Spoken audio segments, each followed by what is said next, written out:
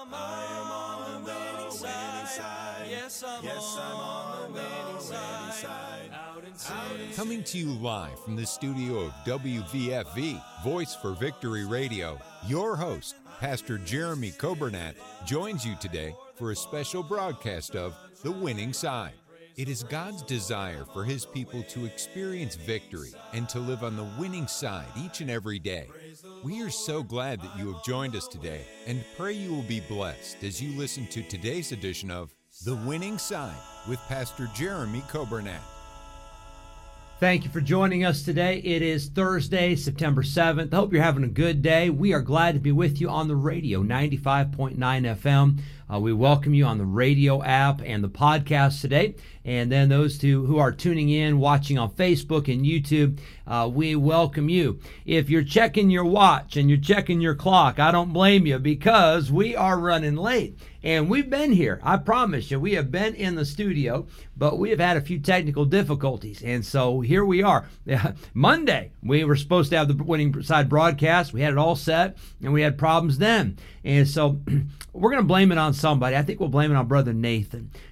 Since he's out of town, he's the easy one to blame, and it's not his fault at all, but we're so sorry for the delay, but we're glad you're with us, and if you have stayed with us this long, we appreciate it, and I hope you are having a great day. We had a good service last night in church, our Bible study, prayer meeting, Teens on Target Master Club. It was a wonderful time. We're looking forward to Saturday, our men's meet night, Saturday evening, and then we're looking forward to a great day on Sunday for church. And I hope you're already praying and anticipating a great day together for church. I want to go back to last Sunday, and I want to say a happy birthday to Richie Brown and happy anniversary to Jake and Lori Smith on Sunday. Then Monday, happy birthday to Tristan Short and a happy anniversary to Ellis and Melissa Crew. I hope you had a wonderful day. No birthdays or anniversaries Tuesday. I appreciate Brother David filling in on Tuesday, and then Brother Daniel filled in yesterday. Happy birthday, Camille Myrick.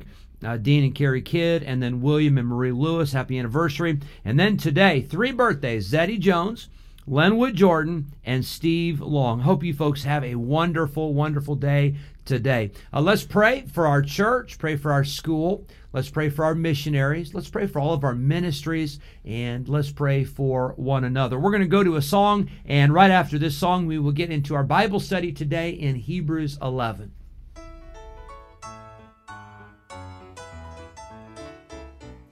Blessed thought, sweet rest will come, some glad day after a while, when all our toil on earth is done, there'll come a glad day after a while,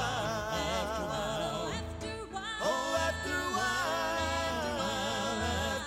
there'll come a glad day after a while.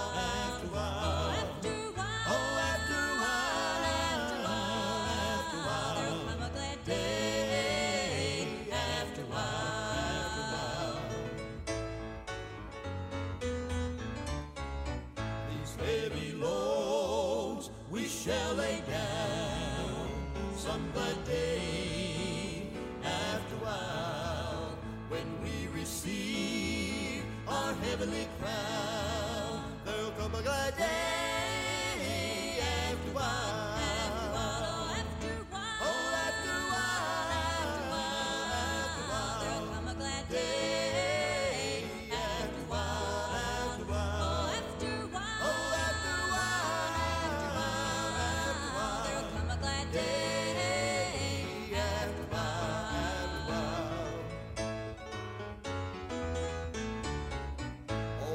Strife will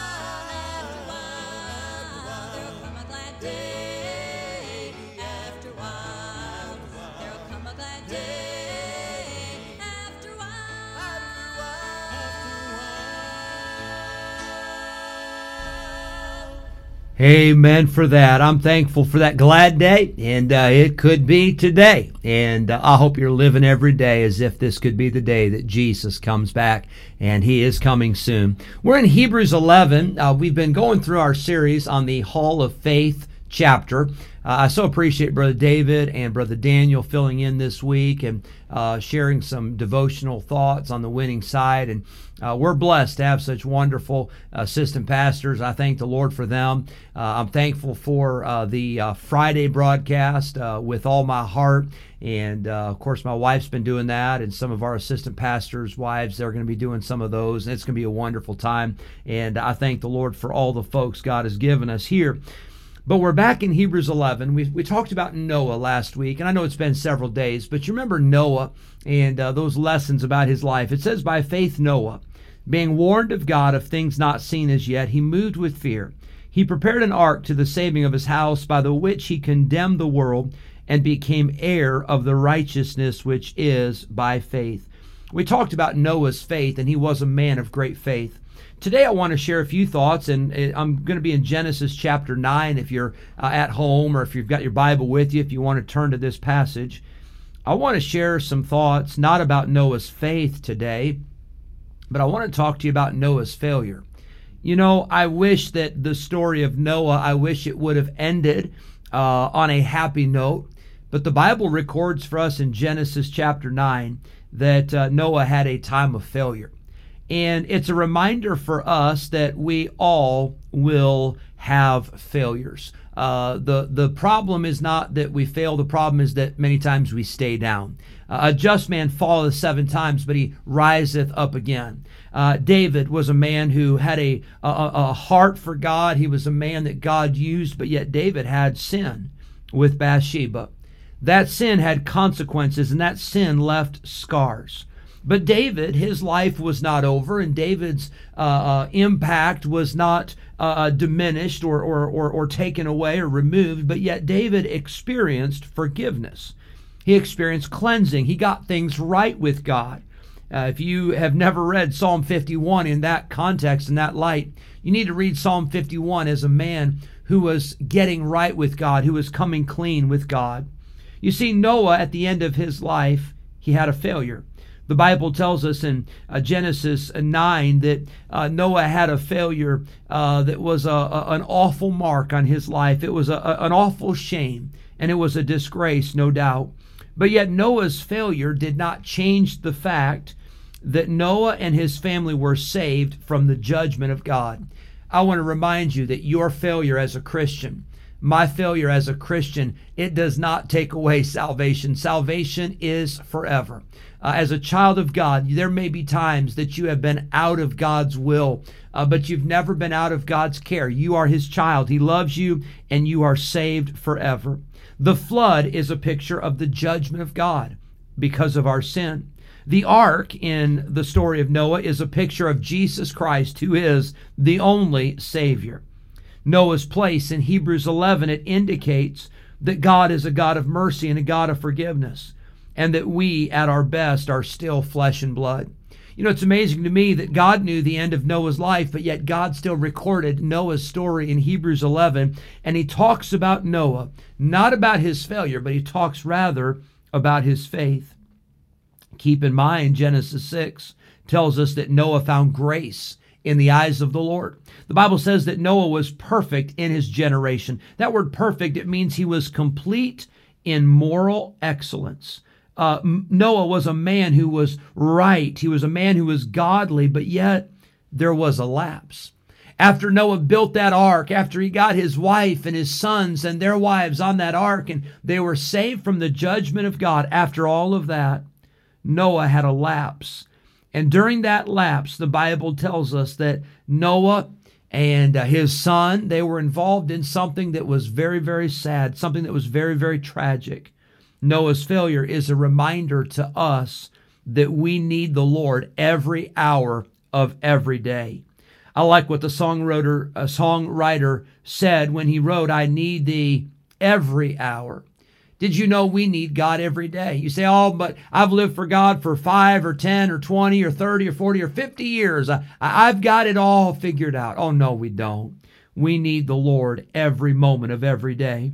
Noah's failure is a lesson for all of us to guard against the attacks of the world, the flesh, and the devil. Noah's failure teaches us that our sin has an effect on others.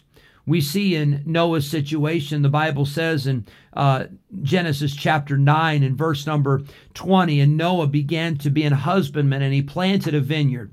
And he drank of the wine and was drunken, and he was uncovered within his tent. In verse 22, and Ham, the father of Canaan, saw the nakedness of his father, and he told his two brethren without. And Shem and Japheth, they took a garment and laid it upon both their shoulders, and went backward and covered the nakedness of their father. And their faces were backward, and they saw not their father's nakedness. Verse 24, and Noah awoke from his wine, and knew what his younger son had done unto him. The Bible says there was a curse upon Ham and upon his son Canaan. And we see that there was a blessing for Shem. There was a blessing for Japheth because of how they handled the situation. You see, Noah's failure is a lesson for all of us. We see in Noah's life that wine is a mocker. Isn't that so sad? After Noah did all those great things and built that ark and all of that, but yet it was wine that led to his demise. It was alcohol that led to his downfall. We know that wine is a mocker. The Bible says, strong drink is raging, and whosoever is deceived thereby is not wise. We see not only is wine a mocker, but we see, number two, moral purity is important to God. Can I tell you, God still calls for his people to be holy. God calls for his people to be righteous. God calls for us to be godly. In a world that has lost all sense of direction, in a world that has lost all sense of truth, we must be anchored in the truth of God's word. We see in this story that Ham did not honor his father, may have mocked and jeered at the failure of his father, but yet we see that his brothers handled it in a proper manner. You see, rather than help to solve the problem, Ham made the problem worse. You know, the Bible says in Proverbs 17:9, he that covereth the transgression seeketh love, and he that repeateth a matter separateth very friends. Proverbs 10 says, hatred stirreth up strifes, but love covereth all sins. Here's what I'm saying about this. I'm not saying that we cover sin. I'm not saying that we brush it under the rug. But I am saying this, that when people sin, we ought to pray for them. We ought to help them. We ought to pray that they'll get things right with God. We ought to pray that they will get their eyes back on the Lord. And we ought to be reminded of how, except for the grace of God, that could be our story. Let's learn from Noah's mistake. I'm thankful that Noah's mistake did not cancel out all the good that he had done. And maybe you know somebody in your life that maybe they've had a failure. Can I tell you, I'm glad that people have still been saved. I'm glad people have been helped. I'm glad for people who've had an impact in my life. And can I tell you, when we do fall, may God help us to confess our sin, to forsake our sin, and to get right again with God. Noah's a great example of that. He was a man of great faith. He had a failure, but yet God takes his life and his story and records it for us in the Hall of Faith chapter. What an amazing testimony. But I'll say this, what an amazing God. I'm glad that God is a God of mercy. Hope you have a great day. Thanks again for joining us, and thanks for sticking with us on the Winning Side broadcast. Have a great day.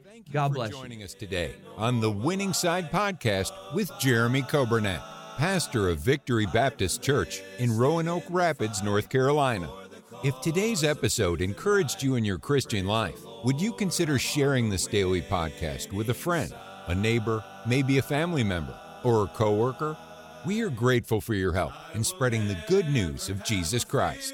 If we can ever be a help to you in any way, please let us know by calling or texting us at 252-308-4600.